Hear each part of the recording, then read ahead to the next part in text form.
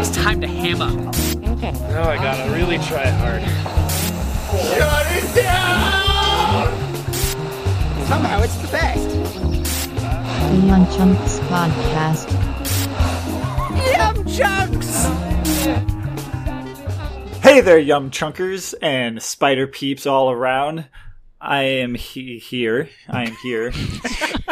All right, Sean, just do it. Can we go with that one, though? All All right, yeah, because I don't want to do it a third time. Let's go with this one. Also, Chris, that was a roller coaster. I didn't know where you were going to take that. I didn't know where I was taking that as I was saying it. It was a roller coaster on this side too. Anyways, you're here with me, Christopher. Wait, are we really going with that? Yes, yeah, we're we are. going with that. Just roll with it, Sean. Come on, roll with the punches. As you can tell, I just called out Sean, so Sean's here. Who else is here? I think there's a Chewy. I'm not Chewy in here I there, am. and maybe a Ryan Davis. It sure is. Oh man, we got almost everybody here. Vince. Hey, guys. Was that Sean's Vince impression? Chris's Vince impression earlier was a little bit better. Yeah, it was right. Yeah. I could hear the hat. I could hear the baseball cap he was wearing. All right, so before now that Vince hates every single one of us even more, He's got no reason to. He didn't hear Chris's impression. but now he knows. He just hates He Sean. knows I did one. And Chewie and Ryan didn't even have an impression. So Yeah, Yes. so it really just hates you two. Anyway, so we're here today to talk about Spider-Man Into the Spider-Verse, the new Sony film, animated film. But before we get there, let's catch up. Let's catch up with what people are doing as we approach the end of 2018. Who wants to go first? I love it. I love the commitment. I wasn't on the last episode, right? You guys Yeah, did. man. Were you? What was our last episode? Yeah, what was your last episode? What was it? That's a good question. Just Cartoon Town. Wreck-It. Wreck-It Ralph. Yeah. Right, Wreck-It, which I have still not seen, but let me know if I should see it. I'll just watch the podcast. It's fine. It's pretty good. Okay. Watch it on mute, though. What have I done? Well, I went to see The Grinch. It was playing at the Old Globe, so I went to go see it, and it was really good, actually. I would say it's better than the Jim Carrey movie, if I can be so bold. Wait, the great. new movie, or is there a live play? Oh, there was a play playing at the Old okay. Globe. Yeah. There is a new movie. I didn't see that, though. Okay. So at the Old Globe. Yeah, the that Old theater, Globe. they do that every year, and a lot of Yeah. people who I know and have worked with are in that production or work that production. One of the actor who played Esmeralda in our Hunchback production, she's in there, and was also the Elsa at California Adventure Frozen. Oh, that's cool. Yeah, and there's a few other like Moonlight vets who are in a lot of shows who typically do the Grinch every year or most years. So I thought that's that- kind of a Yeah, I like was- a I was gonna- local... yeah, it's kind of a local thing. I kind of figured that might be the case because I figured since they did it every year, you got to have a lot of I guess recycled actors from around town. I guess it helps to have people who know the ropes, I suppose. Yeah, And it's very popular from what I've never gone to see it, but from what I understand, it's real popular and it always sells a lot of tickets and it's a big thing to go to. yeah. I went on maybe like a Tuesday night or something, and it was sold out. So I mean, Yeah, I'm not surprised from what I've heard. yeah. Well, that's cool. Then. Yeah, that was cool. Let's see. In terms of TV, I watched the animated She-Ra series on Netflix. I don't know if you guys have seen that. I haven't seen aware it, of but I it. know that. I'm aware of its existence. Yeah, I actually liked it. I felt like they are planning on doing more with that series and whatever. So they didn't take it as far as I kind of wanted them to, but I actually liked it quite a bit. So, which I was kind of just on the fence going into it, but yeah, it kind of had. It reminded me. I mean, it's kind of a kids animated show, so to set your expectations appropriately. But it had a lot of elements from like Avatar and the things we like. So it was pretty good. How many episodes is it? I want to say 10. Okay. Yeah, something like that. So Netflix thing? Yeah, it's a Netflix thing. Cool. Yeah, so that was cool. I've been catching up on The Good Place. I'm through season 2. Yeah, that show is freaking amazing. I did not give that show enough credit on the first pass. So that's good. You'll love season 3 then. Oh, Season good. 3, the last episode that I saw is probably my favorite episode of the entire show. Oh, really? Okay, good. Yeah, I'm looking Yeah. forward to getting through season 3 now. Yeah, I watched season 1 also, and I liked it a lot. I didn't love it, but I liked it enough to go through it, and I just have been kind of like... I watched it when it first hit Netflix, and I've kind of just been sitting on watching through season 2, so I'll get to it eventually. Season 2 is it feels a little scattered because season 1 is very, very focused. Right, because, without spoilers. Yeah. But season 2 feels, especially starting off, kind of scattered. You're like, what is going on with the show now? But it kind of rebuilds itself, and you start feeling, you start getting an idea of where it's going, and it's just a fun ride the whole way through. So It's really funny because I think it was on the last podcast that you haven't even listened to yet, Ryan, that Sean had his opinions about The Good Place. Well, Oh, really? It wasn't last episode because it was an episode, Ryan, you were on, but you hadn't, I guess, was it? started rewatching it, so you didn't really remember it at all. It was Oh, a couple yeah, I guess episodes not. ago. But basically, I've only seen season 1, and I finished season 1 on a couple weeks ago. And in Okay. general, I really like the show, too. My biggest issue, but I did not like the finale to season 1. I did not like the twist, to avoid spoilers. Okay. I really did not like it at all. To me, I don't think it stands up. I haven't watched season 2 yet, so maybe they do a better job. I really like the show and the writing and the characters, everything about Yeah. it. I just did not like that twist. Well, I thought- yeah, because the whole show is setting up to be a certain kind of show. And when you get to the end of season 1, you're like, oh, it is not that show anymore. Well, but it also it reminded me of Now You See Me in that it's a twist that on repeated viewings, I can't imagine watching it holding up. At least the first season. no, it probably will not. But I love that Now You See Me is the benchmark for... Yeah, it is. so I think that's not unfair criticism because I think I had an initial reaction to it was like, wait, what? Like Yeah. this is completely destabilizes the entire show. It's no longer the same show. How you can't even, Yeah. But so it's almost like they were just like, you know what, F it, we're gonna do whatever we want with this show. It's like how we were saying, First Man. What if it just ended with him not coming back? Yeah. Like that. To me, it's that kind of insane writing that they're doing here. I did get the sense of that it was them just going like, we don't care, whatever. We know it doesn't make any sense, and if that's the case, then all right, it's fine. I mean, but it was just kind of bugged me at the end. Like, wait, what? That was silly. That didn't make any sense. It's quite silly, yes. Anyways, but anyway, yeah, I'll continue watching because I hear it gets better and better and better, like you just said. So. Yeah, I think just for the humor, like the humor just keeps getting better, but yeah, you like the characters more and more. Everything is great. It's great stuff. What else? Oh, I'm trying to catch up on my Marvel Netflix MCU stuff. So I'm working through Daredevil season 3, which I am mostly enjoying. I might actually watch everything now that it's all canceled. Yeah. Well, there's rumors that Disney may actually pick it up for their. I'm pretty sure streaming that's I've the whole heard- reason just it did rumors. get canceled. Yeah. I heard on another podcast that they're, as per contracts with Netflix, they're not allowed to touch any of those characters for like 2 years or something. Oh wow.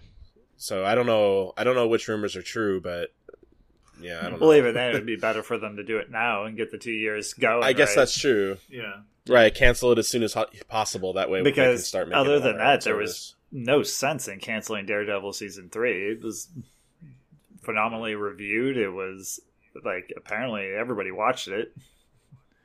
Well, maybe they'll be giving me some time to at least get through it. Because I kind of it's easier for me to get through a show when I know it's. Have got they an canceled endpoint. Jessica Jones yet? No, it's the last one they haven't canceled. Hanging in there, just hanging on. Well, just wait for it. I'm actually surprised they didn't just outright cancel them all at the same time. Yeah. They're playing with our emotions. Yeah. I've got no emotional attachment. Because so. when it was like, oh, we canceled Iron Fist, it's like, okay, good, do it. And I was like, we canceled Luke Cage. They're like, all right, sure. We canceled Defenders. Well, yeah, okay. Now it's like, hey, we canceled Daredevil. It's like, you Big boys. Well, I mean, they also that there is still the Punisher. There's a new season of the Punisher in January. Oh, is Yeah. there? That was probably already like Yeah, far into made, post production yeah. by that point. So they're not going to cancel it if they're just putting the icing on the cake. But yeah, that wraps it up for me. I think there's probably other stuff, but I can't remember. But those were the highlights. Cool. All right. Who's next? Man, you what? I want to know what happened to you.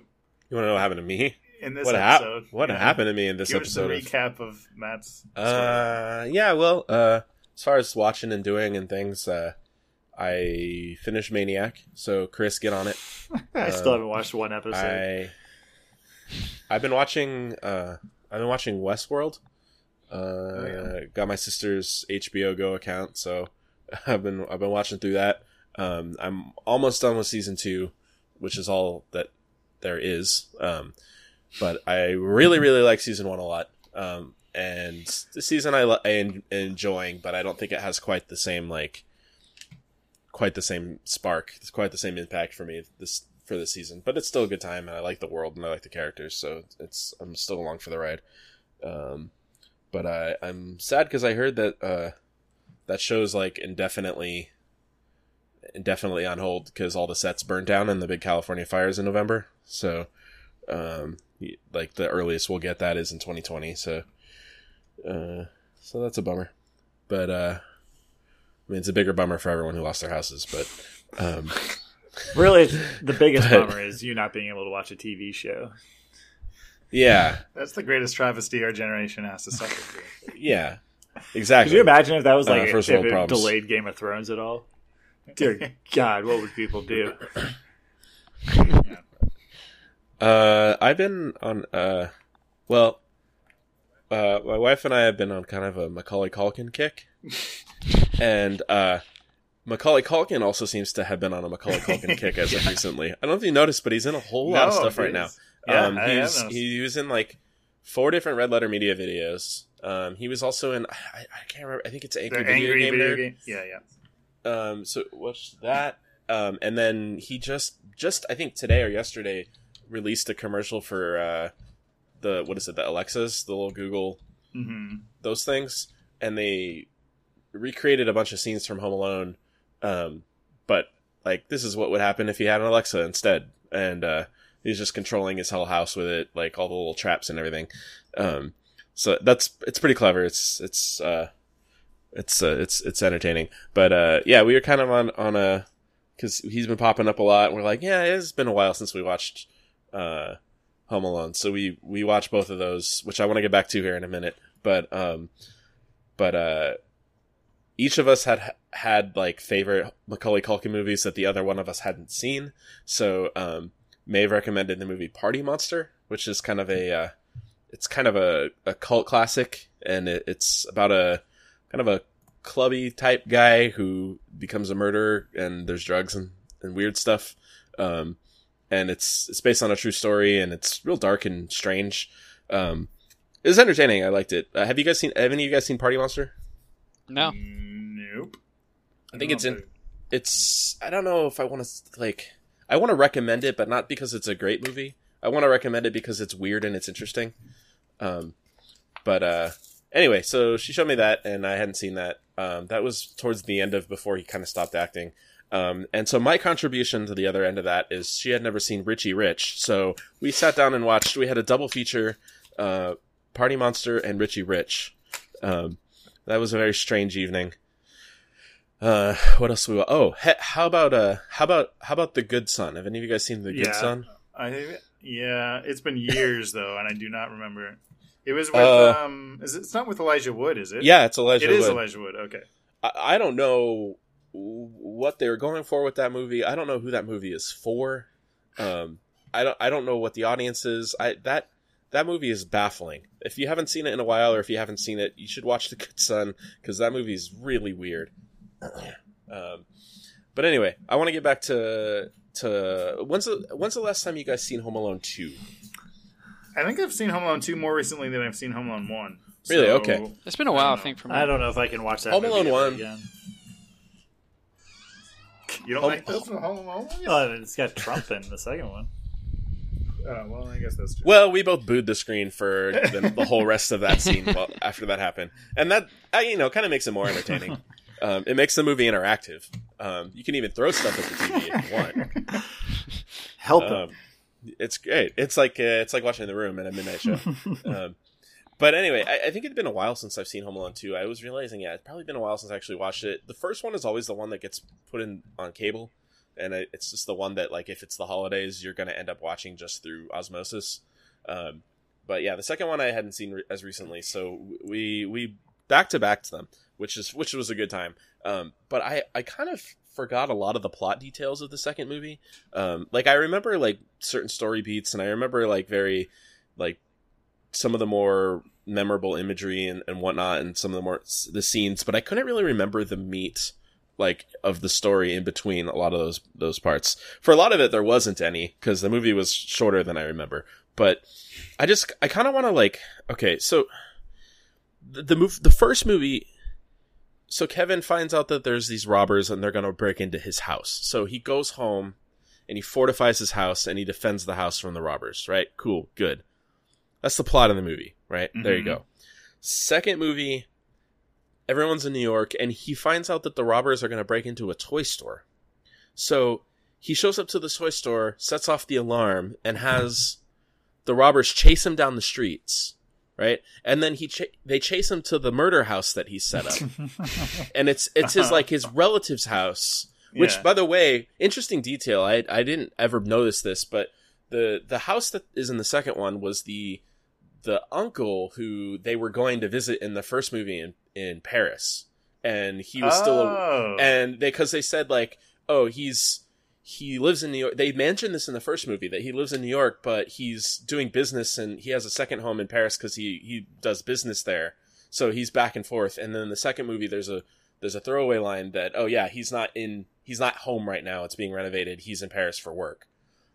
Which I'd never put those 2 points together. So that was, I probably never would if I hadn't watched them back to back. But at any rate, so that's how it's a sequel. So we gotta have crazy house with hijinks, traps, and everything. But the way that whole sequence ends with Kevin being chased through the streets of New York by the bad guys. Essentially, nothing happens. Nothing is accomplished through that sequence except for the fact that they get beat up by a bunch of traps that Kevin set up. So, and the logical thing, right? Kevin, just call the police. You know exactly when and where they're going to rob this toy store. Just call the police and tip them off with an anonymous tip, right? Right? Like that's the logical thing. Doesn't he do that? That's what he ends up doing after the house sequence. When they chase him into Central Park, he ends up just calling the police anyway. So the only conclusion that I can make is that Kevin intended for them to not survive that encounter. He lured them there. Yeah. Part of his plan was to lure them to the murder house. And at the end of the murder house extravaganza, he's still in the exact same places where he started. I don't think he meant for them to survive that. I think he meant to kill them. I mean, maybe he just wanted to put them through pain. Maybe he's like, I want to torture he's clearly a sociopath, right? Well, that's we can all agree on that. Yes, that's what I was getting at, because the other thing I guess I did always know this point, but something that really like rang true for me and I noticed stuck this time around. The parents have no idea that any of this has happened to Kevin in either movie. He cleans up the house so immaculately in the first movie. The only trace that's left over is the golden tooth. There's no sign. The parents have no idea that Kevin went through that entire ordeal, which means he's received absolutely no therapy for it at all. Anyway, well, I think that shows in his real life, in Macaulay Culkin's real life. It took him years to recover. Yes. My conclusion is that he was out for blood. He spent an entire year thinking and dreaming about what he would do if the robbers came back. And running into him like triggered his, yes, okay, good. Here they are. I'm gonna murder them this time. Well, goals. Set your goals. I'm sorry. I had to get this all off my chest because it's been like I've had many a sleepless night ever since. I mean, what are some of his murder traps in the second one? Well, first of all, he electrocutes him, doesn't he? Yeah, he turns into a cartoon skeleton. Daniel Stern turns into a cartoon skeleton because he gets electrocuted in the sink with the car battery. Daniel Stern is a cartoon skeleton. I mean, yes. Also, the whole thing starts with him throwing several bricks at Daniel Stern's face. That should have killed him. When the paint can scene happens, they get knocked through the floor 2 stories down, and then a giant iron bar rolls and falls on top. Like, they should have died each like 5-6 times over through that encounter. but it's fun. I mean, even Yeah. even you describing them now makes me laugh. Does that mean we're sociopaths? Home Alone raised an entire generation of sociopaths. Exactly. Yes. I also don't know how you had time to draw those maps up, those battle plans. These But I want kids, Yeah. are just clever. They do whatever. They put their mind to it. Oh, Matt, speaking of wacky Macaulay Culkin things, have you ever listened to the Pizza Underground? Are you familiar with that? No. It's a band that Macaulay Culkin formed that they do, the band The Velvet Underground? They do covers of their music, but they're all pizza themed versions of those songs. So, if you want to dig a little deeper, I recommend looking that up. Well, the thing is, I feel like I don't appreciate Velvet Underground enough to really appreciate this, but might be something Maeve is interested in. So I'm grateful for the recommendation. Yeah, we will check out the Pizza Underground. But at any rate, thanks for letting me go on this Macaulay Culkin tangent. I really appreciate it. I wanted to bring it up because I just gotta say I'm happy for how healthy he seems, and he seems like he's doing all right. And that's good. Tapping into that Home Alone nostalgia. I love it. I'm here for it. He became a well-adjusted member of society. It all worked out. I hope so. We'll see. Anyway, who's got a share? My turn. I want to share. It's you. You can share. It's your time. Teacher. You get the sharing. You get the sharing stick. Whatever. All right. What is it? Also, well, it is appropriate as the holiday season that you were watching Home Alone. Macaulay Culkin is just appropriate for the holiday season. Oh yeah, he's finally accepting and taking his place in the holiday crowd. He's only. I don't know what I'm trying to say, but I'm gonna get a light up Macaulay Culkin for my yard next. So I just looked up Macaulay Culkin. So you know how he was dating Mila Kunis for the longest time? You know who he's dating now? Brenda Song. Do you know who she is? Oh yeah, Disney Channel, right? That's so. She is the Disney Channel. Also, she's the whole channel. She was in one of those shows like Hannah Montana or something. Also, he's only 38 years old. The man looks like he's 50. What? No, he looks He super does young. not He look looks like he's 38. He looks. He looks like he looks like he was. He looks He younger. looks like he's. I Looks like gonna he was say it. 50. He looked like he was 50 a few years ago. If you look at some pictures, of him in his worst, like even a decade ago. Look up a picture of him from. The thing is that I've read interviews where he actually, it was like people saw pictures like that and people assumed he was on drugs and stuff like that. But I heard interviews that he actually wasn't. He just lost a lot of weight and he's like, no, I'm fine. I just had a bad picture taken of me and people assumed I was going through stuff. And he was like, no, I'm fine. That's funny because Red Letter Media has used that picture. Yeah, exactly. To That picture. Macaulay Culkin several times. Yeah. I'm looking at a picture friends. of him in this new ad, and yeah, he looks older than 38. Look at these bags under his eyes. Oh my god. Way to age shame. Jeez. Way to Shut go, up. Chris. Shut Well, up, in any old case- man. Chris is really going to be the judgmental one about how people look. No, that's all Are right. you implying Chris, Chris is ugly? No, actually, you're a pretty good looking guy, Chris. Thank you. But wow, what a turn. This is. but inside is rotten. Rotten to the That's fair. core. I think that's fair. Yeah, you have an ugly soul. I do what I can. You're a Grinch. I'm okay with it. Chris, you're awful. I hate you. I'm okay with that too. Merry Christmas. Merry Christmas, everyone. I'm taking back your Christmas present now. You didn't get me a Christmas present. I got Sean a Christmas present. That's Yeah, true. You didn't get me Maybe a I Christmas did. present. Now you'll never get it. Yeah, that's okay. All right. Well, in any case. And in any case, What Brenda's else? song was in the Sorry. Sweet Life of Zack and Cody. Oh, okay. That's There cool. you go. Isn't Mila Kunis married to Ashton Yeah, but Kutcher? before that, she was with Macaulay Culkin for 5 years or keep something. up with these holiday or Hollywood relationships or holiday Good for relationships. them. All right. Well, in any case, any what case, did I Sean. watch and see and play? I finished Patriot season 2. If you remember earlier in some of our early episodes, I talked about Patriot Season 1, which is I do remember that. an amazing show. Not taking your recommendation to watch it. Well, now there's 2 seasons, so if you want to, you'll have 2 seasons. Well, now it's just gone to too watch. far. Well, I can't be expected to catch up to that. they're only 8 episodes each. It's also really good. Highly recommend it. Good stuff. Patriot. It's on Amazon. That's a thing. Watch movies on that. And then I also, for some reason, been watching this anime on Netflix called 7 Deadly Sins. I don't know why I started watching that, but it's the most anime that ever animated. Oh my god! So just to cut you off real fast. So you think that's the most anime ever animated? There's an even newer Netflix anime about. Oh my god! I only watched this because Kay was like, "Let's watch it." It's really just too much. It's about these Yakuza guys that failed. And instead of dying, their boss is like, instead of killing you, what you're going to do is you're going to go to Thailand, you're going to get gender swapped, and you're going to become idols in Japan to make money.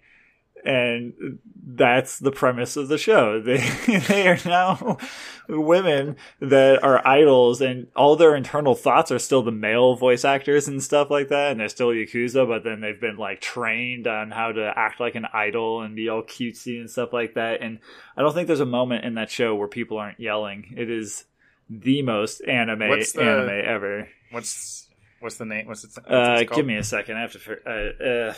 I can't remember. It's like I don't know. All right. Well, this is the other end of the full anime spectrum in that it's fantasy, action, ridiculousness, where they are literally saying the names of the moves as they like perform them, and the names are all oddly translated, like 7 Deadly Bolt Fire. Alpha 2, and then it shows some like weird thing, and then they do it, and it's like a fantasy setting, so it's all swords and stuff, but then they're like King Thunderbolt, and it shows him doing a move, and then what, his power is so incredible, what, I've never felt this power before, and then 5 minutes later, I knew you had that power, and this is how powerful I really am, and oh my god, that's Sounds so like powerful. It's Dragon Ball if it was fantasy. And it's anime. But I keep okay, watching. so the name of that anime is Backstreet Girls Goku Idols, or Gokudols, or some. Alright, all relevant holiday fare. Gather the family around the fire and a TV and watch that. And I've been playing Super Smash Bros. Ultimate because that just came out. And that's been fun. It's always fun to mash a button and do crazy stuff with. I played it one time at Ginger Brawl the other night. Yeah, you played it with us. That controller's nonsense. Yeah, don't play it with little half Joy-Con things. That's not ideal. Though, really, if you don't know what you're doing, it's not that big a difference anyway, because you're just mashing buttons. Yeah, that's true. And then I just got this game called The Hex. Actually, Ryan Jesse gifted it to me. Okay. It's an indie game on Steam. I had never really heard of it, or maybe I had, but it's kind of funky. It's like if old video game characters, kind of washed up video game characters, retired, and they're kind of like bootleg video game characters. So you have like the Sonic the Hedgehog / Crash Bandicoot animal platformer, and then you have like the fighter guy, you have like the fantasy warrior girl, and they're all kind of like in this bar, and one of them gets murdered, and it's like this weird kind of surreal murder mystery that with all these old washed out parodies of video game characters. I don't know, it's really strange. I'm enjoying it, but it's not quite like anything else. It's the closest I can think of is point and click adventure a little bit, but then each time you control a different character, you kind of play their genre of game.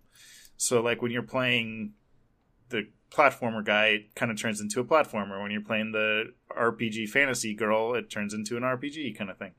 Anyways, it's interesting though. I haven't finished it, but what's it called again? It's called The Hex. Okay. It's not Super Hexagon. No. But Super Hexagon too. They went a crazy direction with the sequel. But that's pretty much me. Chris, what about you? Aside from looking up titles of anime, what have you been up to? I watch Spider-Man. Oh, I'm watching Aquaman tomorrow night. You can't talk about future things. I'm doing it. I'm doing it right now. This Let's podcast review obeys the laws of time linearity.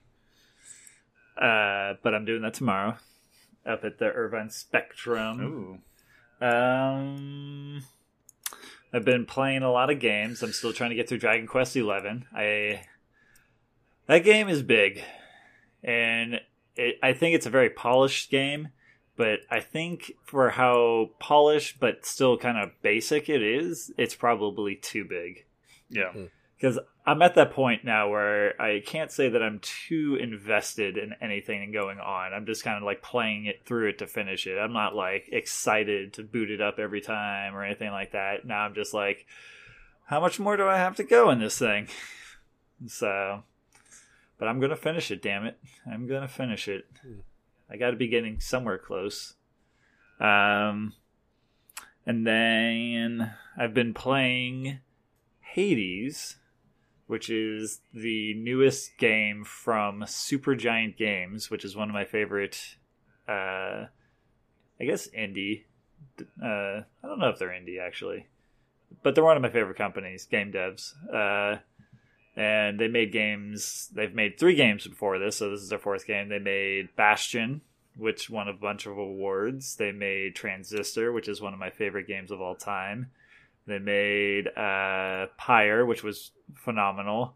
And they made this. And the most interesting thing about all their games is they're all very highly polished, but each single one of them's in a different genre altogether, which shows a very kind of like respect for just game development in general. Like, they don't half-ass any element of what they do, and they respect every genre equally.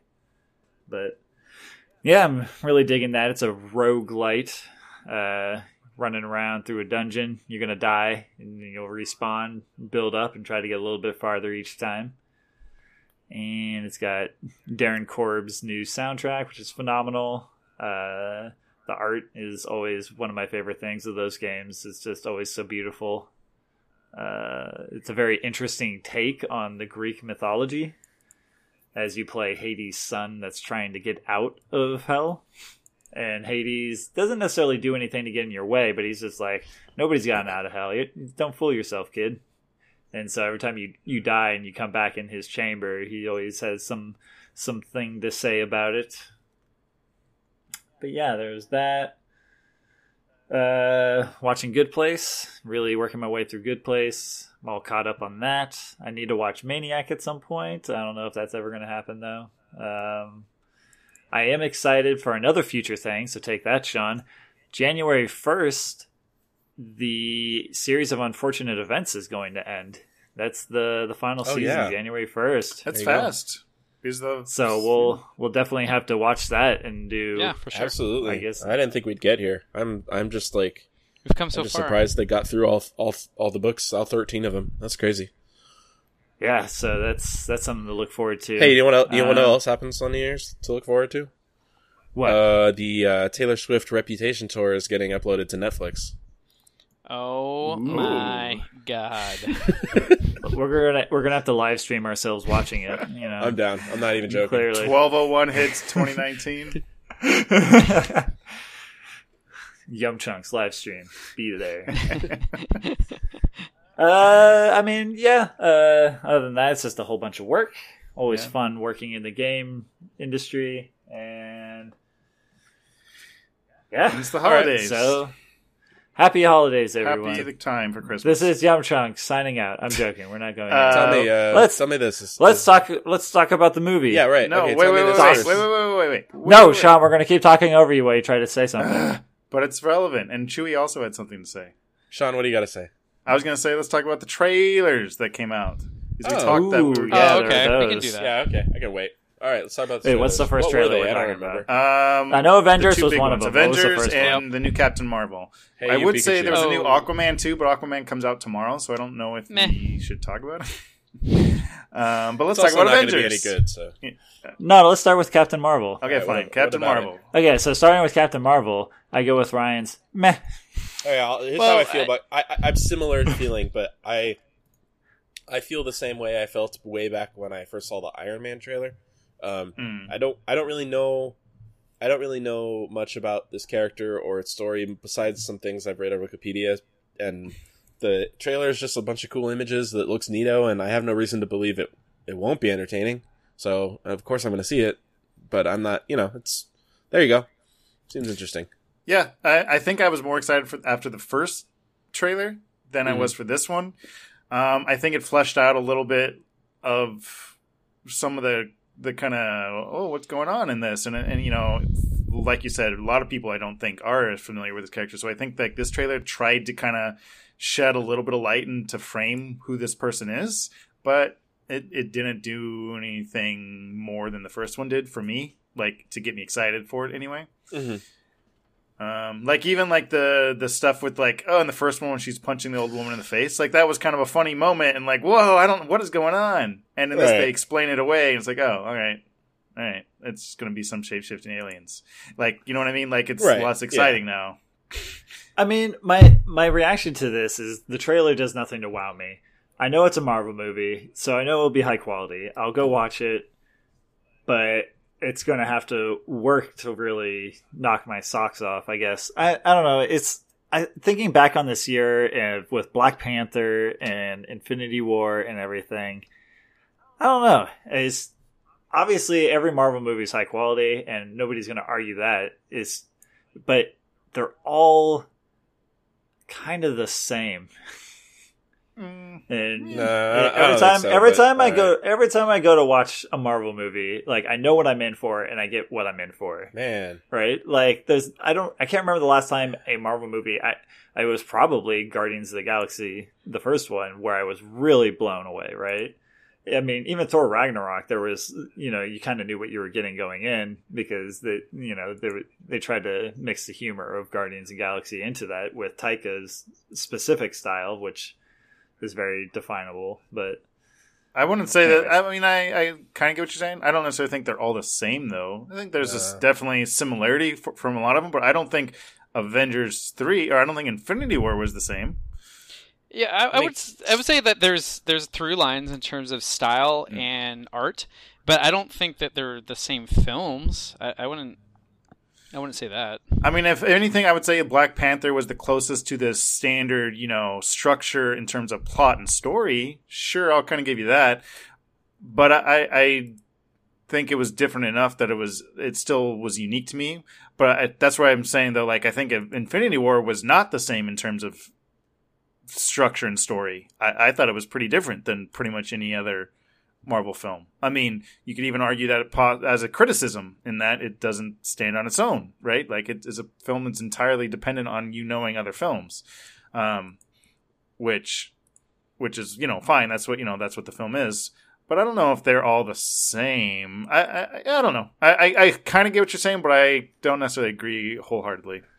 Yeah, I mean, I'm not looking at anybody to agree. And anyways, we should get back to the Captain Marvel trailer. Yeah. Ryan, what did you feel about it? I actually liked it more than the first one. I mean, yeah, there's kind of like the fun surprise of the first one. Like, what is this character? I think they kind of counted on the audience not really knowing who this character was. And so they kind of threw us some weird curveballs of like, well, I guess one, just her punching an old lady. I guess that could be a curveball anywhere. But anyway, and then the second one I think I liked more because the mystery element of the first trailer, I didn't really. It was just kind of confusing more than it was like enticing. And I think the second one they kind of fleshed out some of who she is and just kind of gave us a little more of her personality. And also there's that one scene towards the end of the trailer where she goes Super Saiyan. And you know what? Space Mohawk. Oh yeah, and Space Mohawk after that. Oh, it's so good. Space Mohawk, yes. Yeah. I'm on board for. I am 100% on board for that. So apparently I enjoy hair in trailers, I guess is what we're getting out of this. Yeah. Yeah. Hair and hair, right. Yeah. But I think overall I really did enjoy the second trailer quite a bit. I'm excited for the film overall. All right, what other trailers we got? Well, let's get next up is Avengers. Comes out only a month after Captain Marvel. Yeah. Avengers Endgame, which is the final in this first before everything's series. in space for a while. is what I think. Well, before things reset in some manner. I think everything's just going to be in space for a while. They've reintroduced the X-Men into the universe. They haven't they're not reintroducing, they're introducing. Yeah. That's true. Yeah, well, it's pretty obvious they're going to do a bunch of time travel stuff with this thing.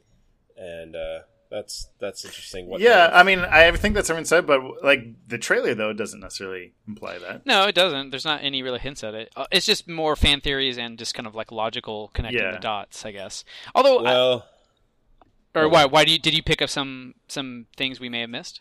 I think the Scott Lang don't fall into a time portal stinger in the credits for his movie, and then the fact that this movie ends on, hey, he's back and he's got the van. Like, I think that's a pretty, like, this is important. I think that's a pretty big clue. Yeah, that's fair. And wasn't the van there at the end of Ant-Man? Yeah, that's the time van. That's the going to Space Town van. I don't know, also there's the whole thing about when was this filmed, and I don't know, whatever. Time is happening. I'm sure there's gonna be time. I'm just saying in the trailer itself, I didn't pick up any time stuff. Yeah, but those are all things I said that were in the trailer. Okay, can I just throw this? Would anyone else be disappointed, or is anyone already disappointed by the eventuality of time travel being the solution to this? No, I think it's great. I mean, it's the greatest thing ever. I love it. I love really? it. Okay, I love stupid time travel hijinks. I love it. I love stupid time travel hijinks too when it's in a Back to the Future movie, right? Because that's what those movies are based around. But inserting into this universe, that's done a pretty good job of staying serious when it comes to... Man, if they have to time travel to seriously solve Infinity War, that means Infinity War is kind of worthless, right? Like... Well, I mean, the question, I think ultimately, like, maybe... My hope is that they, as great creatives, operating on a level beyond us normies, I don't really think that, but let's assume they've clearly never seen that they will come up with a better solution. Then they will come up or perfect present. That's some mind bending stuff right there. Yeah. But that ultimately is going to come down to time travel and or multiverse stuff, right? That's ultimately. Yeah. As savvy audience members and people, like, we just expect those things. And I would be lying if I said I would be going to be a little disappointed if that's the solution. If that's like, we went to this timeline where it's fine now, don't worry about it. Yeah, and to extent, you mentioned multiverse, which obviously is an option for Marvel, certainly. And I think I would also be a little disappointed by that as well, but somehow less disappointed than time travel, maybe because it fits in with quote unquote Marvel canon more. But that's not. There's not a lot of weight behind that statement. Now that you're mentioning multiverse, touching on what we're going to talk about here in a bit, I think, and this is something I wanted to bring up for main conversation, but if it's here, better. I think a lot of times you see something successful in Hollywood, and then studios, everybody tries to replicate that, and I think that idea, coupled with the idea that the Marvel Universe has introduced so many wacky concepts in the last 10 years that, like, we talked about this when we talked about Infinity War, but, like, the idea of people just getting into spaceships and flying around to different planets, like, that would be dumb in the first Avengers movie. Like, we're not ready for that. Like, they had to introduce these ideas, and now that these ideas are introduced, okay, cool. The general public who are not familiar with comics and all the super deep cut stuff, all right, cool, now we get it. And I kind of feel like Sony kind of beat him to the punch with this, like, alternate universe, different versions of characters thing in a mainstream movie, and I think I would be surprised if there isn't fallout from that from the other studios, if there isn't, okay, now we start to see multiverse stuff, especially because, like, okay, we know that Endgame has the opportunity to open the door for that if they do time travel, but also the fact that the DC universe is doing, like, 4 Joker movies, and you know what I mean? Like, the easiest... DC beat them all to the punch with that weird dream sequence in Batman vs. Superman. That's true. Right, Chris? That's right. Except that's not a multiverse, that's time travel. It's whoever, it's whatever it is convenient for this, whatever the studio yeah. decides direction they feel like going into. This is really going to sting DC because I'm pretty sure they were planning on something like that to reset their universe. To clean everything up. And now they're going to be the last one to that again as well. But also, could potentially clean up the mess that's the DC Cinematic Universe, but it could also clean up the whole X-Men mess, which they tried to do with Future Past, and then they immediately messed it up again. Yeah. So, whatever. Fine. Just say every single X-Men movie takes place in its own different universe in the multiverse. Yeah, that's. Fine. I mean, Problem I solved. think one of the best ways the multiverse solution has been in the Star Trek movies, the reboot, the new the J.J. Abrams Star Trek movies. Like at the time, that was even somewhat original in a multiverse kind of mainstream movie for sure. But just like the idea that like no, all that stuff is still took place, but here this is also taking place, and different. So it's kind of cool thing. So I don't know. I could see something like that even being the case. Yeah. I don't know. But in any case, that about the Zelda series because they a few years ago they released this is the Zelda canon timeline, and I'm like, I just assumed that every game was a reboot, like that every game is a different. Yeah, I don't think they were each as a reboot. I mean, Majora's a reboot, but it's just a direct sequel to thing. Ocarina. I thought it was. I mean, I use the term reboot to try to clean this idea, but I mean, like, the ones that directly reference other games, yeah, sure, obviously they're in a timeline, but I never stopped to think, okay, how does Adventures of Link connect to Wind Waker, Skyward Sword? You know what I mean? Like, I never just, like, okay, fine, we're just doing Zelda again, because there's a Link and a Zelda and a Ganon, and I don't need some convoluted excuse as to why all these different games exist in the same. It doesn't matter to me. I don't care. Unless Nintendo plans on ending the series at some point, and now it'll be they'll all diverge, and it'll be a giant Dynasty Warriors-esque clash of all the parallel Links and Zeldas and Ganons from the 3 different verses right now. I mean, that sounds awful. I gotta say, that sounds terrible. But if Nintendo did it, it would undoubtedly succeed. Well, at any rate, do we have any other trailers to talk about? Well, because I was a good segue. Just back to Avenger War, War, real quick. Avenger War, Infinity Game, the end. I just, because we talked about this in our episode, and I think in subsequent episodes, the idea of like, how are you going to market this movie without showing half your cast and stuff? And so far, they didn't. In the new trailer, they did not show anything. Yeah, but that's one trailer. I predict there to be at least 2 more before this movie comes out, right? So, sure, but I'm saying as of yet, they have not gone back on what, like, they're keeping themselves credible, at least in terms of their marketing material. They're not undermining their own story. Right. Which I got to give them credit for, at least this far. Yep. Yeah, because we did mention that, right? We did talk about how are they going to do this, and I think, actually, I have to go back and listen to what we each said so we can, double down on that. I think I said that they were going to stay true and not reveal their hand. I think they're going to reveal a little bit. We'll see. But, who knows? We got anything else to talk about? Anyways, for all of you still with us. Did anyone watch... Sorry, did anyone watch the Hellboy trailer? Yeah. I think it just came out today, actually. But I did. I wasn't impressed. Yeah, it just why are they rebooting this? Like, I don't know. I mean, I like the original 2 or the first 2 rather. Well, I mean, I see why they're rebooting it. It's just it didn't do anything to wow me either, right? No, I was just like, this seems like more or less the same as what we got before. So, I guess just R-rated, right? That's their big selling point. R-rated Hellboy. So yeah, I guess so. Yeah. I did not even know one came out, so I have not watched it. It will blow your socks on. Okay. All right, boys. Is a hot dog a sandwich or a taco? Oh God, what universe are we in? It matters. It's a nothing. I say it's nothing. It's a nacho. It's its own thing. But before we get into that, we're going to talk about spoilers.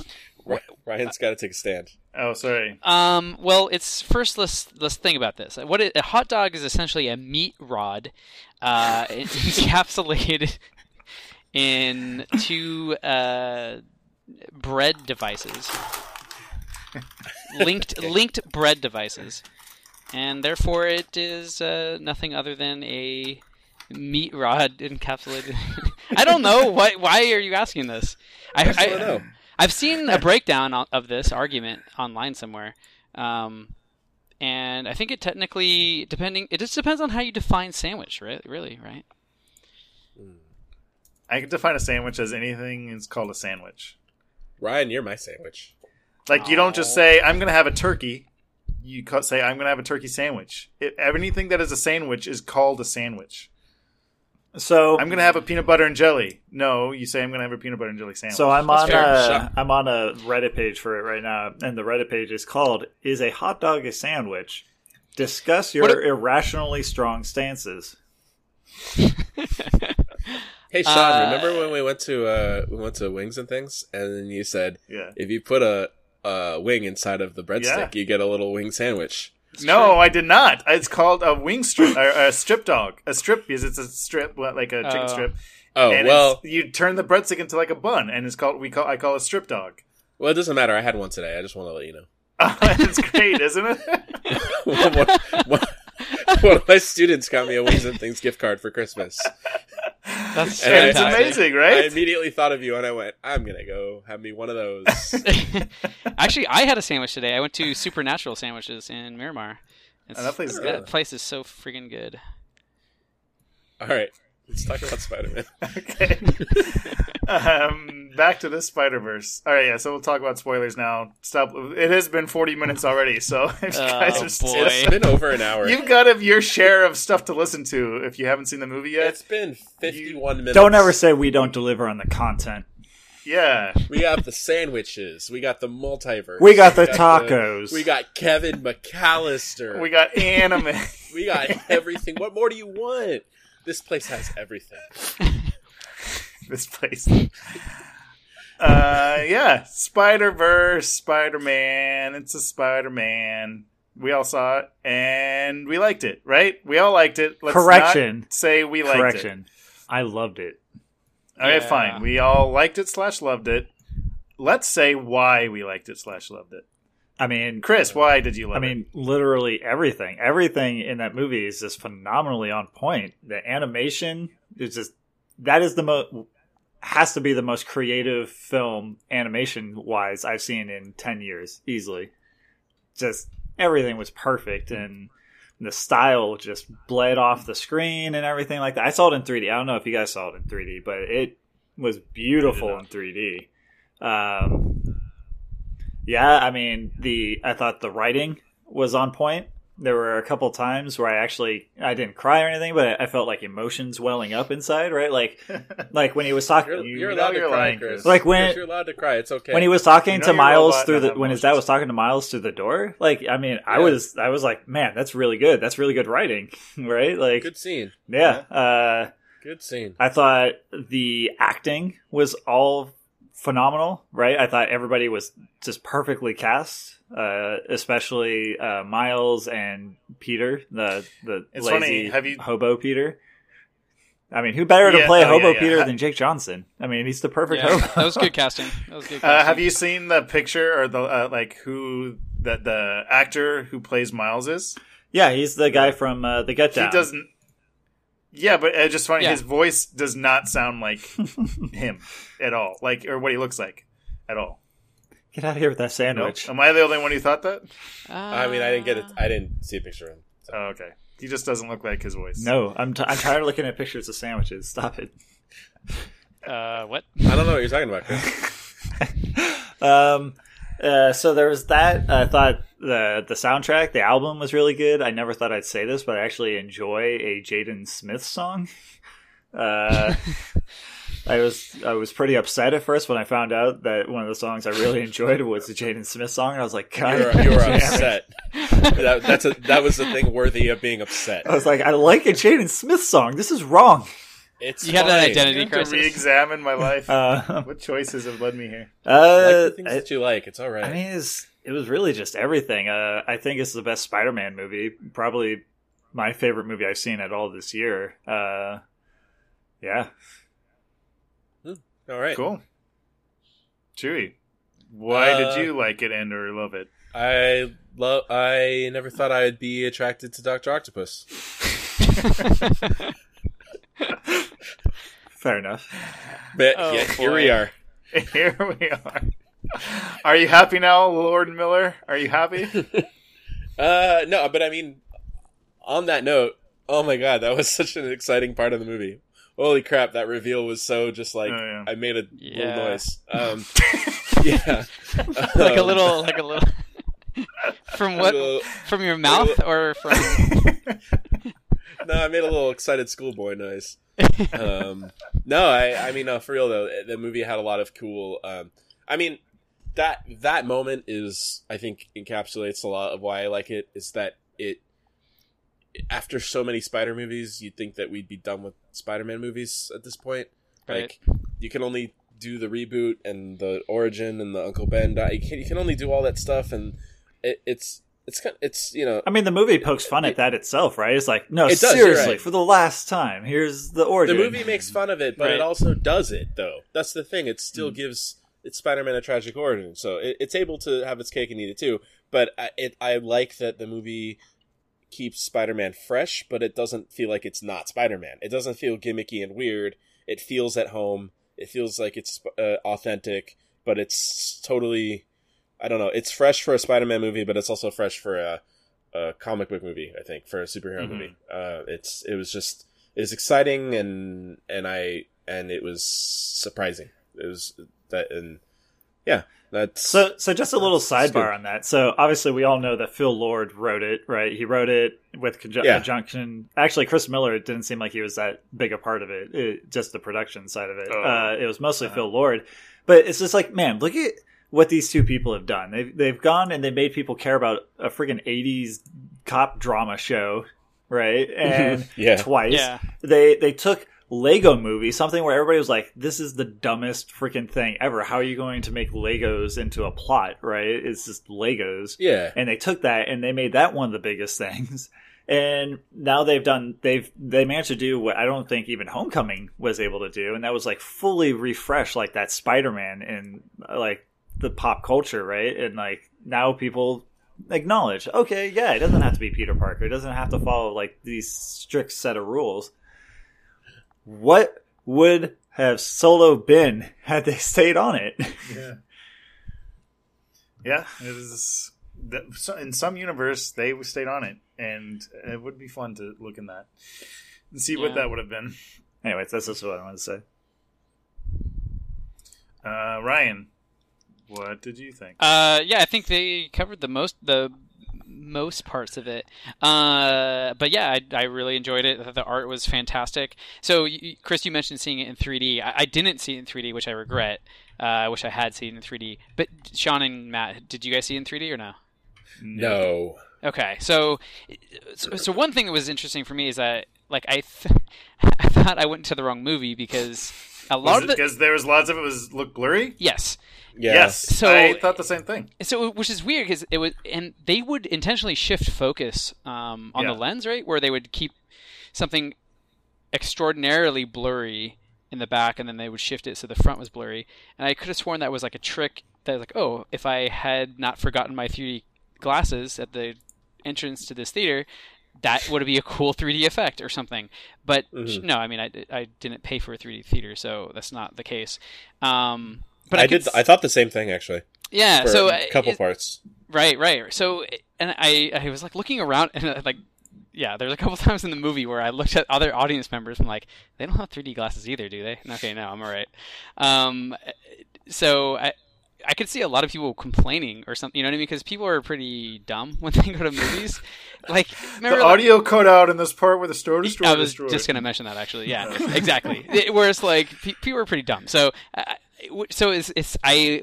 but in a way that makes me actually like the movie more. That the film was willing to be that daring and take those kinds of interesting artistic risks, I suppose. So I actually ended up really liking that, and I love that just like the grain on the film in like. You can't really call it grain, obviously, because it is is completely made in a computer. But they made it look so it would like the frames on a comic book page. So I thought that was really cool. I thoroughly enjoyed all that. And to be fair, a lot of that blurry stuff, there was still a lot of blurry things in the 3D version, which to me just screamed it was all done purposely. Yeah, it's part of the style, Yeah. I think. Sure. You can argue whether that worked or not, but I definitely think it was part of the style they were going for. Yeah, I think it worked for me. I think there were some parts where it was maybe just a little bit too distracting. So, rather than just enhancing the overall thing, it was kind of like it actually drew my focus away from whatever was actually occurring on the screen. But that's, I don't know, maybe that was just me or whatever. Yeah, let's see what else. So I don't know much about the Miles Morales Spider-Man. I don't know if you guys are or just maybe researched it a little bit. So I guess there is some questions I had that I thought they were going to get into a little bit more and kind of actually explore his particular identity, as opposed, I like that they had there was like a composition, multiple characters, and just a lot of hijinks from that. But so I don't know. Maybe I just read a Wikipedia page. But so what's his deal? So why does he have his mother's last name? Like, I know this is kind of okay. Is that it? That's just it.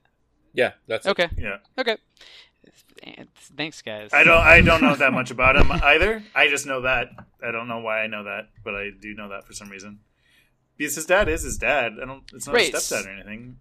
Right? Yeah.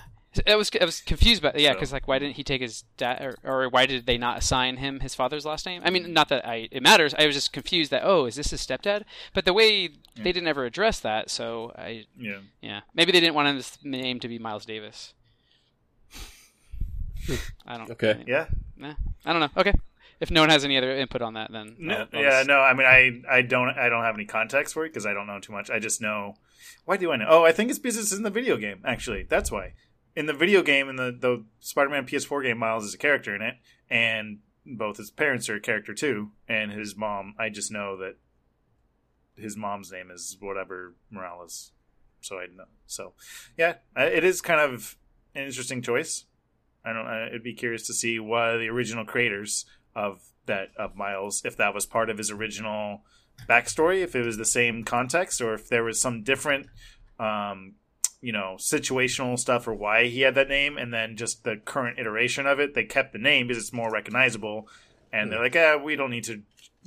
We'll still have him have a mom and dad that are his, parents. But we don't need to change his name. It's fine because that's what people know. So Maybe from his parents didn't get married until after he was born.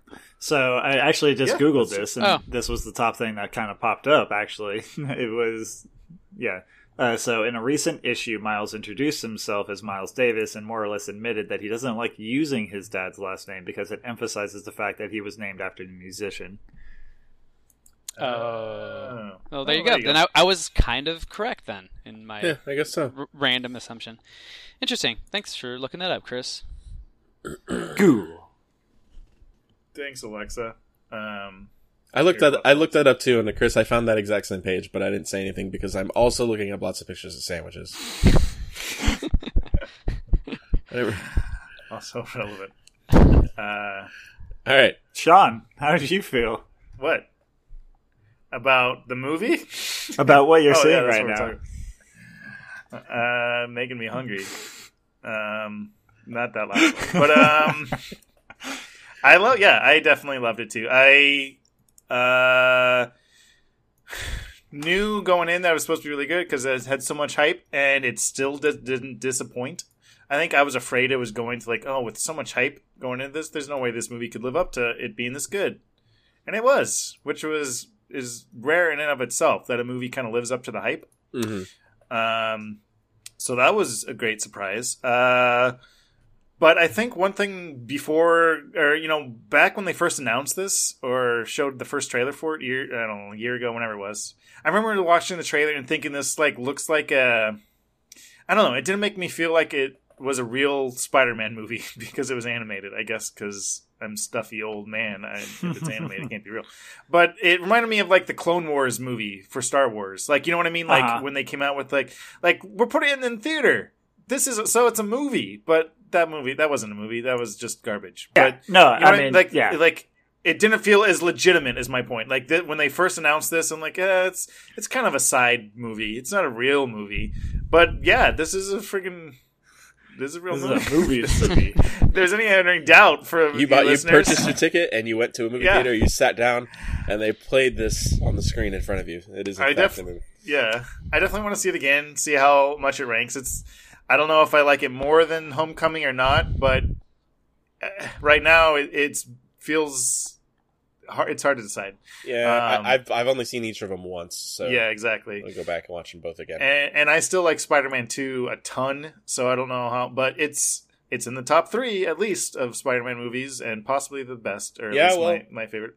I'm not attracted to that knockoff, so I mean, Yeah, well, there you go. so That was one I got a clear. So one of winner the for me. things I know, I'm one of the few people that somewhat defends those amazing Spider-Man films. One of the things I thought that they did better in those films than Sam Raimi's films was the Spider-Man was very quippy, right? Like he was quick on his feet. He talked a lot, Yeah. right? Which is something that I always knew Spider-Man to be. So I really like that.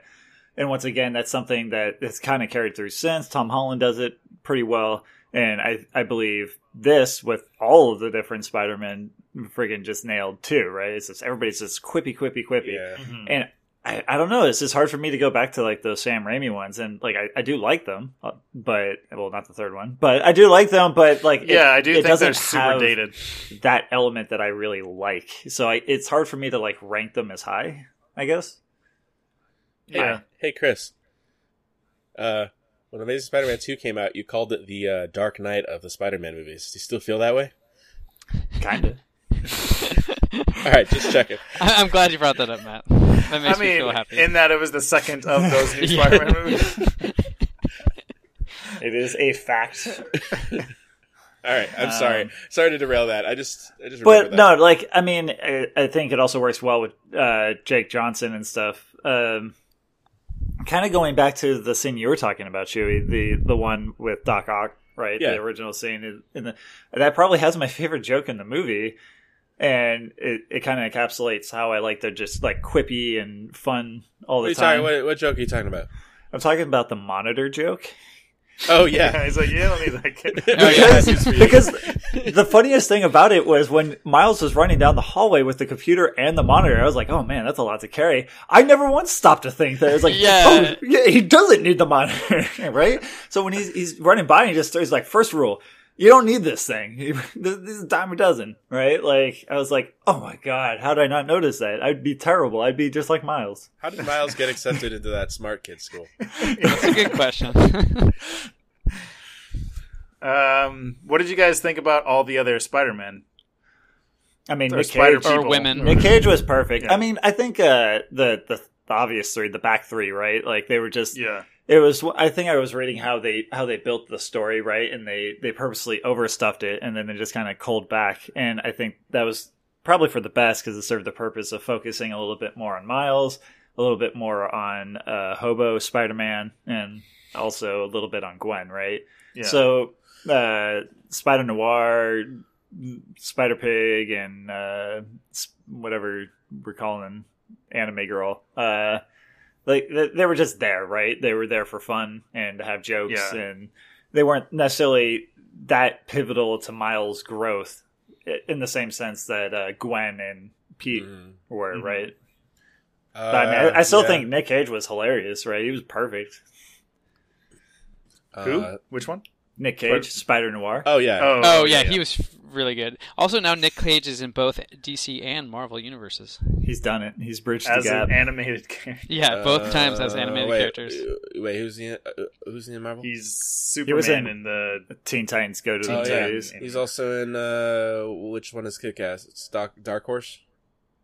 Yeah. There you go. He's in that too. Yeah, he was great. I think Spider-Gwen was my favorite Spider person. I wish the movie had more screen time for her. I thought she was well written and she had an interesting dynamic with Miles. So, I also like Spider Ham a lot. Because of all the goofy cartoon Looney Tune. I like the little Hijinks. joke at the end where he's like, Yeah. that's all, folks. And then Yeah. it's like, can he say that? Like, legally? Just like him floating over for the pie and stuff. Yeah. That's Yeah. his power. He had some great moments. Yeah, I mean, I agree. I liked all of them. It was just something that I wasn't sure if anyone else thought it was too much or not, because I didn't. I thought it was like the core three were good, and the extra three were definitely came across as more just kind of flavor comedy relief. Even though everyone was comedy relief, it wasn't like Miles was serious or Peter was serious or anything. But I don't know. I thought it was like the perfect hardcore. I did not think even that was comedy. I did not think it was overstuffed. In fact, I could have done with more Spider people as long as that's how we're introducing him. Because I felt like when I first found out about the movie, that the first trailer didn't really feel like, to me, it conveyed the whole multiverse concept, like that they're really going in on this concept of like multiple dimensions. It wasn't until later trailers where it really felt like, that is what this movie's about. And so I thought it was weird that it was called Into the Spider-Verse, because I'd heard about it, but then the trailer didn't really seem to sell that. Well, the first trailer was just like him and Peter Parker in the subway talking, right? And it had nothing to do with which is not in the final film, by the way. And then later on, you start to see the different trailers, and in the movie, you're like, oh yeah, they actually are going crazy with this whole concept of the different universes, to the point where you didn't realize right away that you're not in the regular Spider-Man universe until later, which is great because of the reveal of some of the changes, and like female Doc Ock was one of those things, and then it's not Coca-Cola, it's Coca Soda. And my favorite multiverse joke was the restaurant called Planet Inglewood. I thought that was great. Yeah, exactly. And all of that, like, it hits you at the same time because it's right when Peter dies and the new Peter's there, and then they're like PDNY, like, just little things like that. Yeah. So, like, for your question, if you thought it was overstuffed, I actually could have. I feel like they could have stuffed more multiverse stuff in there a little bit, and it still wouldn't have felt like too much. At least for me. I don't know about how you guys feel about that. No, there was one I forgot to mention too. I also thought Oscar Isaac was a perfect cast for Spider-Man 2099. Oh, right. No, yeah. I wouldn't have minded a climax in the Collider fight where just even for just like a minute, just like more Spider-Man, like 20 dumb Spider-Man show up, and there's just it just gets really stupid for a minute. I would have loved that. That would have been pretty good, actually. That's a good point.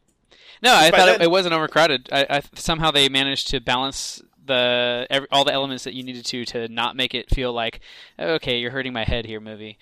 I mean, I don't know. Yeah. Oh, also, how did you guys feel about the villains in the thing? I really, personally, like the way that Kingpin looked. Oh yeah, he's as my high school students call, he's an absolute unit. I just called him a big old slab of man. That's what the kids say these days. When something's very square and solid, they're a unit. They're an absolute unit. I love it. That's some Gen Z lingo for you. I like to bottle those up and use them on people, and then they get mad at me for using them. Well, there you go. Put More one fuel. in your pocket. Yep. There you go. Yeah, but no, Absolute he was solid. To borrow a Ryan Davisism, you could climb him. Oh yeah. He's sturdy like a mountain. Yeah. Yeah. Sean? About the villains? Yeah, I mean, I thought the designs of like Green Goblin was pretty, again, kind of touching on like what you were saying earlier about it making the Spider world still feel new, even after the 7th film. Because, Green Goblin, that's not like any Green Goblin I've ever seen, or Scorpion I've ever seen. You know what I mean? Like, all those kind of things are great. And I'm not super familiar with the Prowler, only in reference... He's kind of minor, from what I understand. Yeah, so that also was like, oh, this guy is crazy, and he's pretty cool looking and stuff. Oh, that's who the Prowler is. Sure, cool, all right. So all that was great, and and Doc Ock especially, for sure. What else? So one thing I thought they handled really well was probably better than any of the Spider-Man movies was kind of juggling both sides, both arcs that were pushing Miles forward, right? There was his family side with his dad and that whole thing, right? And the whole story with like his dad and his uncle and everything, and then also Jake Johnson's Peter Parker kind of pushing him forward in a pretty unique manner, I guess. I don't know. Like, I thought they did a good job of balancing both of those story arcs with the actual plot of the movie, right? And it all felt like it had its place. It didn't feel like one was like more important than the other. Like, they were both equally important to where Miles was going and where he ended up and everything. Well, one thing I was like kind of surprised at and pleasantly surprised is that it was a while before any of the Spider-Man stuff mattered at all. Like, because he's like going to this school and he's doing his graffiti kind of street art stuff and he has the stuff with his dad. And even after he gets bitten by the spider, there's some kind of wacky stuff, but it's still kind of him just going to school. Like, you know what I mean? Like, I want to say like 25 minutes of the film was just him being Miles, and you get to know him just as a person so much better without even having to deal with the Spider-Man stuff, that when he does start going through all this wacky, crazy insanity, you're more invested because you've seen him and just in his normal life. Like, all this street art stuff, I feel like lesser writers or lesser filmmakers, like, get that out of there. What's this? This doesn't need to be in the movie. You know what I mean? Like, but those are the types of things I think add so much to the character. I was going to say earlier, I think that this movie has an excellent first act, and I was like captivated through the whole time. And the fact that there's just like you said, there's not a whole lot of comic booky stuff. It's just getting into the character. I think that I applaud them for doing that. And also the fact that they were able to make that work in a movie like this, where there's just so many different weird characters and dimensional stuff, and they're still able to give all of that its due time. I think that was really impressive. Oh yeah, totally. And when it does kind of hit, like once you kind of get into the second act, or when he kind of tries to start embracing it, like it even reflects that just in the visual style, as much as the whole film to an extent obviously is cool animation, they really start hitting the more kind of dynamic stuff, like comic booky stuff, once he kind of embraces the powers a little bit. Like they start having more of the text bubbles on screen, like of his thoughts, and just more, just more interactive, comic booky dynamic camera movements. It's more than just camera movements. It's crazy stuff. You know what I mean? Like, but I felt like in the first act, it wasn't as much. And then once the film gets going, it kicks into that stuff up as well. Mm-hmm. I agree. And then I think my favorite scene, well, I had a lot of favorite scenes, but one of my favorite scenes was the end, basically kind of the end of the first act. But when Peter Parker dies, like that's another thing. Like, what? Oh yeah, for Spider-Man, felt like that scene was.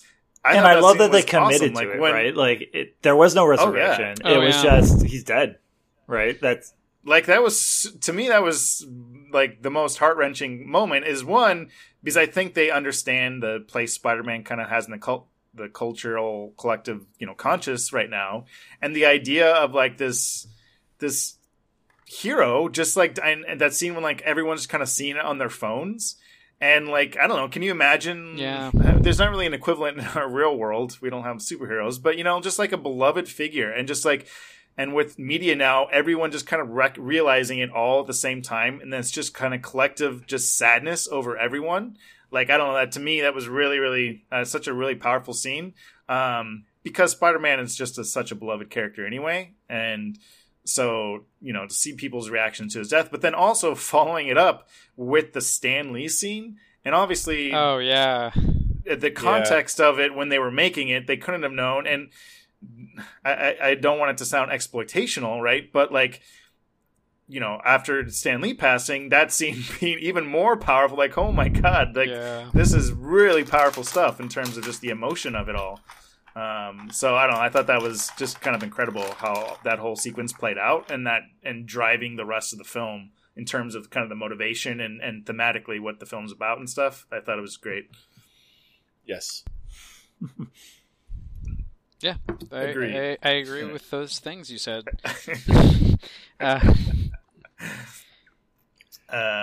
What's next, Sean? Cool. Give us the what next else? question. Okay, well, we could keep giving a love fest to this, but let's talk about what we didn't like. Is there anything we didn't like about this? I loved everything. Anything?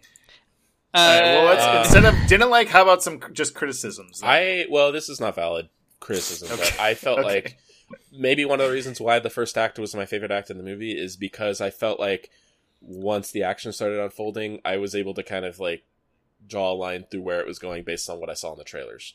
And that's more a problem with the marketing than the... Yeah. But there weren't a ton of surprises for a good chunk of the movie. I want to say mostly a lot of the middle, but you know, you kind of, okay, now they're in this location, so I know Gwen's going to show up, and now they're going to do this. And I felt there was a little bit of that in there for me that kind of, I wish I had gone into this movie not knowing anything at all. I feel like I would have been... Oh, yeah. Oh, man, that would have been crazy. Yeah. Not seeing a trailer, not knowing anything, I feel like this movie would have just been, like, constant, just, like, slapping you around with the reveals and, you know, I don't know. But, I don't know. Again, that's not really a valid criticism. So it is what it is. I'm trying to think of, like, things I actually didn't like about the actual movie. I don't know. Did you guys think of anything? I can't think of anything I didn't like. I would say, if anything... I thought about when I was walking out of the theater, just kind of like processing everything. And one thing that I remember thinking was like that the climactic battle scene was almost too much. Like, and again, it's not that I didn't like it, but it was just so insane. I couldn't really keep track of what was happening. Yeah, like, I didn't know. It was just too much. It was overwhelming. It was just like, one, they're not even in place. They're literally in some limbo, nothing, and it's just like, I can't like imagine the choreographer or whoever came up with that. He must be some crazy, brilliant whatever who's able to place these things in his mind. Like, okay, and this is happening. This building's over. You know what I mean? Like, I could not keep. I was like, okay, I'm just gonna take it all in and look at the pretty colors, but I don't know what's going on right now. Again, I don't know if that's quite a criticism, but it was just like, whoa, this is a lot. This is going to sound elitist, like I always sound, I guess. But I didn't have that problem. But I've also never really had a problem following even Bay's chaotic Transformer movies. But I didn't have a problem following what was happening in that scene. That's good. Chris. That's my 2 cents. I do really like that scene though, because it's one thing that I think the movie does really well is just like the portrayal of Miles and the acceptance of his powers, right? So the entire movie, he's just constantly like slipping while he's climbing on walls and stuff like that, right? Like never fully embraced like his spider sense or even the reflexes or anything, right?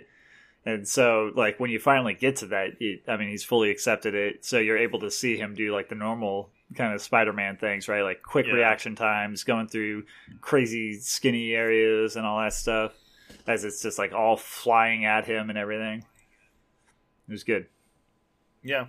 Kind of going on to the theme, because I think the film wouldn't be nearly as, just heralded and powerful if it didn't have, as simple as it was, a really good message, just a really good theme, right? And I think it's easy to be jaded with superhero films because in a lot of ways they all have very similar themes, or I don't know, similar stories. Good is gonna beat the bad guys, and as much as that is in this one, the idea of that, like, yeah, we're all can be superheroes. Like, to me, it's such a simple thing, but I don't know. I thought it was great. Like, I don't know, it just is so simple, and we talked about this in a couple episodes ago, I think, but when I see the Aquaman trailers, I haven't seen Aquaman, so maybe it's not with this, but the line in Aquaman, he's like, what's more powerful than a king?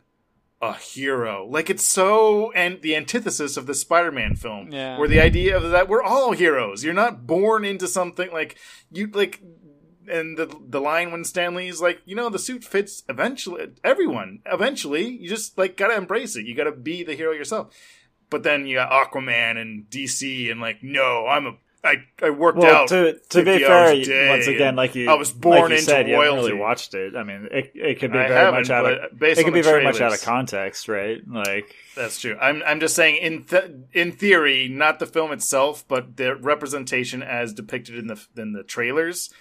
Because when I see that scene, of this, we're getting off topic, but when I see that scene, he's trying to probably embrace like that king element, right? And she's like, we don't need a king. What we need is for you to stand up and kind of lead, like, let's fix this issue. We need a hero, right? Like, that's the way I take it. Not so much like we need a hero. That's the greatest thing anybody can be, right? Like, it's more of like, don't worry about being a king. Be who we need you right now, which is just a hero. Just a hero. Yeah, sure. I mean, you're that. Yeah, I'm sure it'll be better represented in the film. I'm just saying, just notion-wise, I guess remove it from Aquaman. I was just saying that because in my mind it represented the kind of flip side of the Spider-Man theme. But I do think that is a prevalent theme throughout all of cinema, but especially superhero films. I mean, that's what Superman is. Like, oh, you mean the God character is a hero? Whoa, how amazing. We should all worship this guy. Like, of course he's a hero. He has freaking suit. Like, he's not being brave. I mean, that's in Batman vs. Superman. But Right. I don't know. Like, and I think it's easy to overlook these things in superhero films because we're so used to it now. Yeah. But I don't know. I just thought it was worth mentioning because for me anyways, it was one of the reasons I really loved this Spider-Man film so much is because of that messaging. So Yeah, I mean, I yeah. agree. It's just like that whole message, right? Where it's just, it's a leap of faith, right? It's always a leap of faith. It's, you know, you're not going to be invincible or anything. You're always going to put yourself out there. It's not going to be easy. yeah.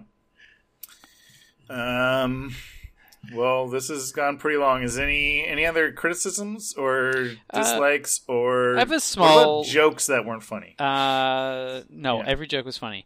I do have one small thing is, I don't know, see if you guys thought about this, but when I guess what is his name, Aaron, his uncle dies, and he's like, he sets him down in the alleyway and he's hunched over the body and his father's behind him pointing a gun at him. I was like, oh, like not this. It felt like very tropey.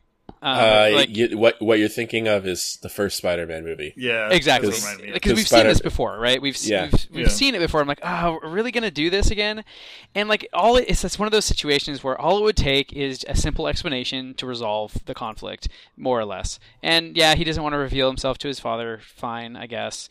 But what I did appreciate about that is that they didn't. They wrapped that up, right? They wrapped it up by the end of the movie, and did it become a thing to like, oh, his father still hates Spider-Man, and that's going to set up for some kind of conflict in a sequel. Yeah. So I had mixed feelings. His dad right? showed common sense, right? It was in the moment he was angry, but he quickly came to realize like he can't blame Spider-Man for that, right? Like, I don't know. I mean, I feel like, he kind of resolves it better than most people in most comic book movies. Rather than holding a grudge, he displays common sense and is like, no, James Franco making those omelets. Yeah. James Franco making them omelets. That's the best. I agree. Felt the same way, Ryan. Okay, all right. Yeah, I just want to throw that out there. Too. Just you are not alone. All right. You are not alone. What about favorite jokes? I think Chris, you had your favorite joke. What was your laughingest time? I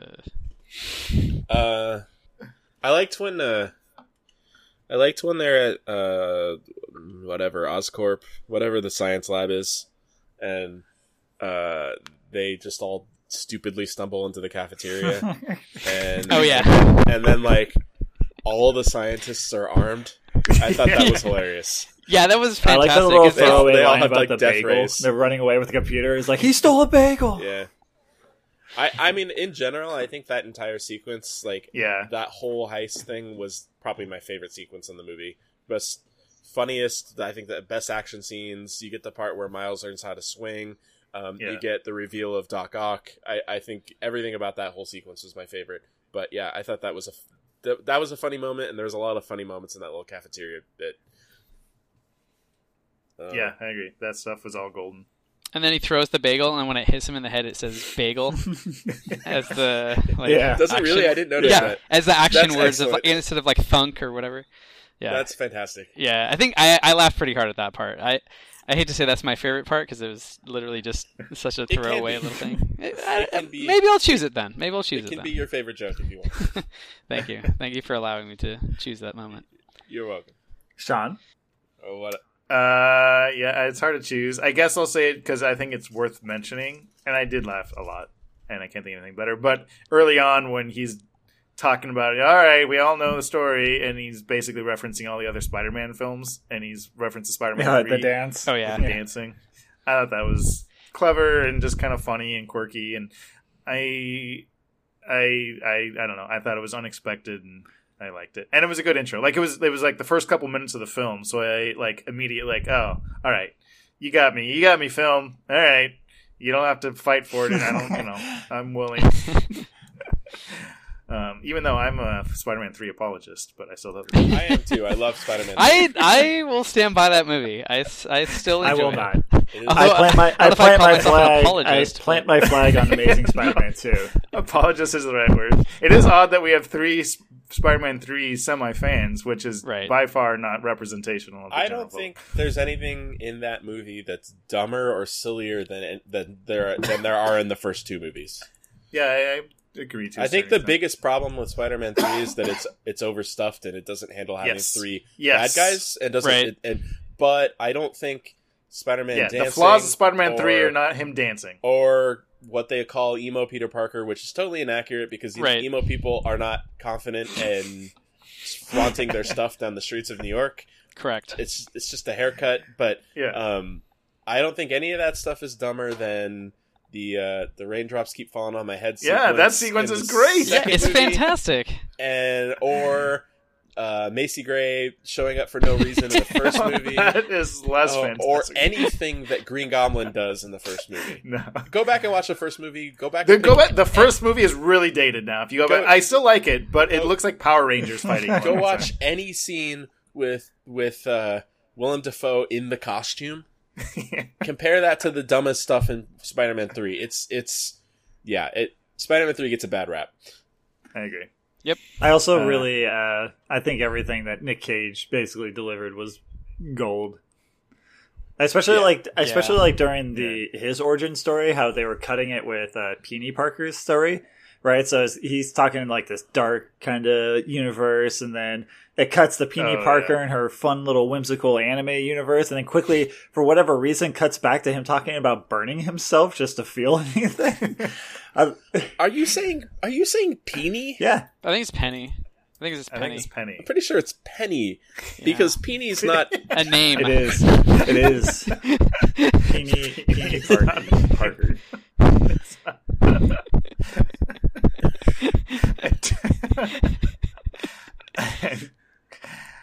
I'm gonna have to go with them on this. I don't need your defense. Right. Well, whatever her name is, that sequence was great. Yeah. Also, I am familiar with Gwen Stacy in Spider-Man, and I'm familiar with Noir Spider-Man and Spider-Ham, but I am not familiar with the anime. Is that from a book, or is that a wholly original she's from a creation book. for the film? She is from... Okay. Well, then they're all hacks. They couldn't come up with anything Earth original. 14512. All right.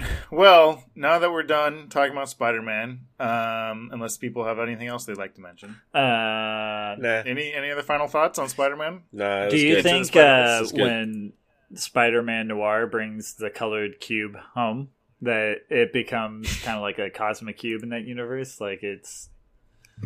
Or is it like a Pleasantville situation? All of a sudden, color starts spreading. I like it. Wouldn't and Tobey Maguire was in Pleasantville. No, he brought an object from one universe to another, so that means it's going to start glitching out and eventually like explode because its atoms don't like being in a different universe. That's true. Well, there you go then. I solved it with science. All right, now that we're done talking about the Spider-Man part of the film, now let's talk about the astrophysics, the metaphysics part of the film.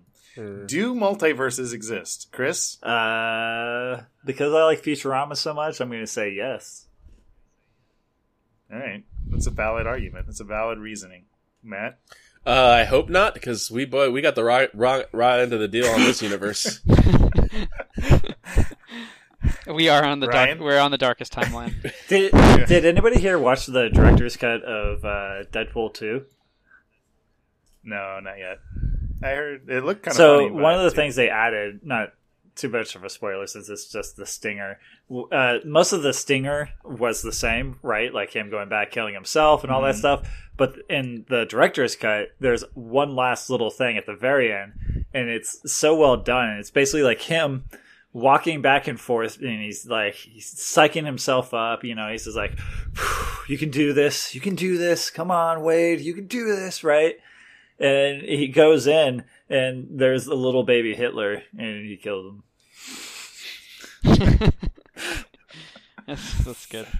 That's good. Cool. All right. Well, now that we've settled the multiverse theories, what about the stinger? The meme joke at the end of the movie? Oh, that was fantastic because you could see him. You could see him like a mile off, and I'm like, "Oh, they did it! They did it! That was good." Yeah. It's also the only time in the movie where J. Jonah Jameson shows up. That's true. Oh, that's true.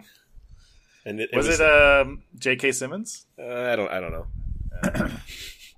Didn't he have a couple lines? Not necessarily screen time, but didn't he have a couple lines when early on in the film when they were talking about Chris Pine's Spider-Man? Maybe. I don't know.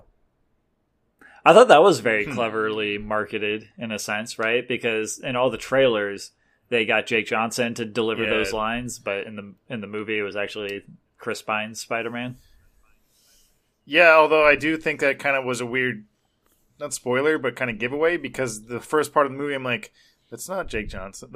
That's Chris. That's someone else, and I was confused by that. As Chris Pine. But to me, that made Jake Johnson's character stand out that much more, right? Because then you had this idealistic Spider-Man to compare Jake Johnson's kind of sad Spider-Man. I just mean it like implied something was going to happen as well.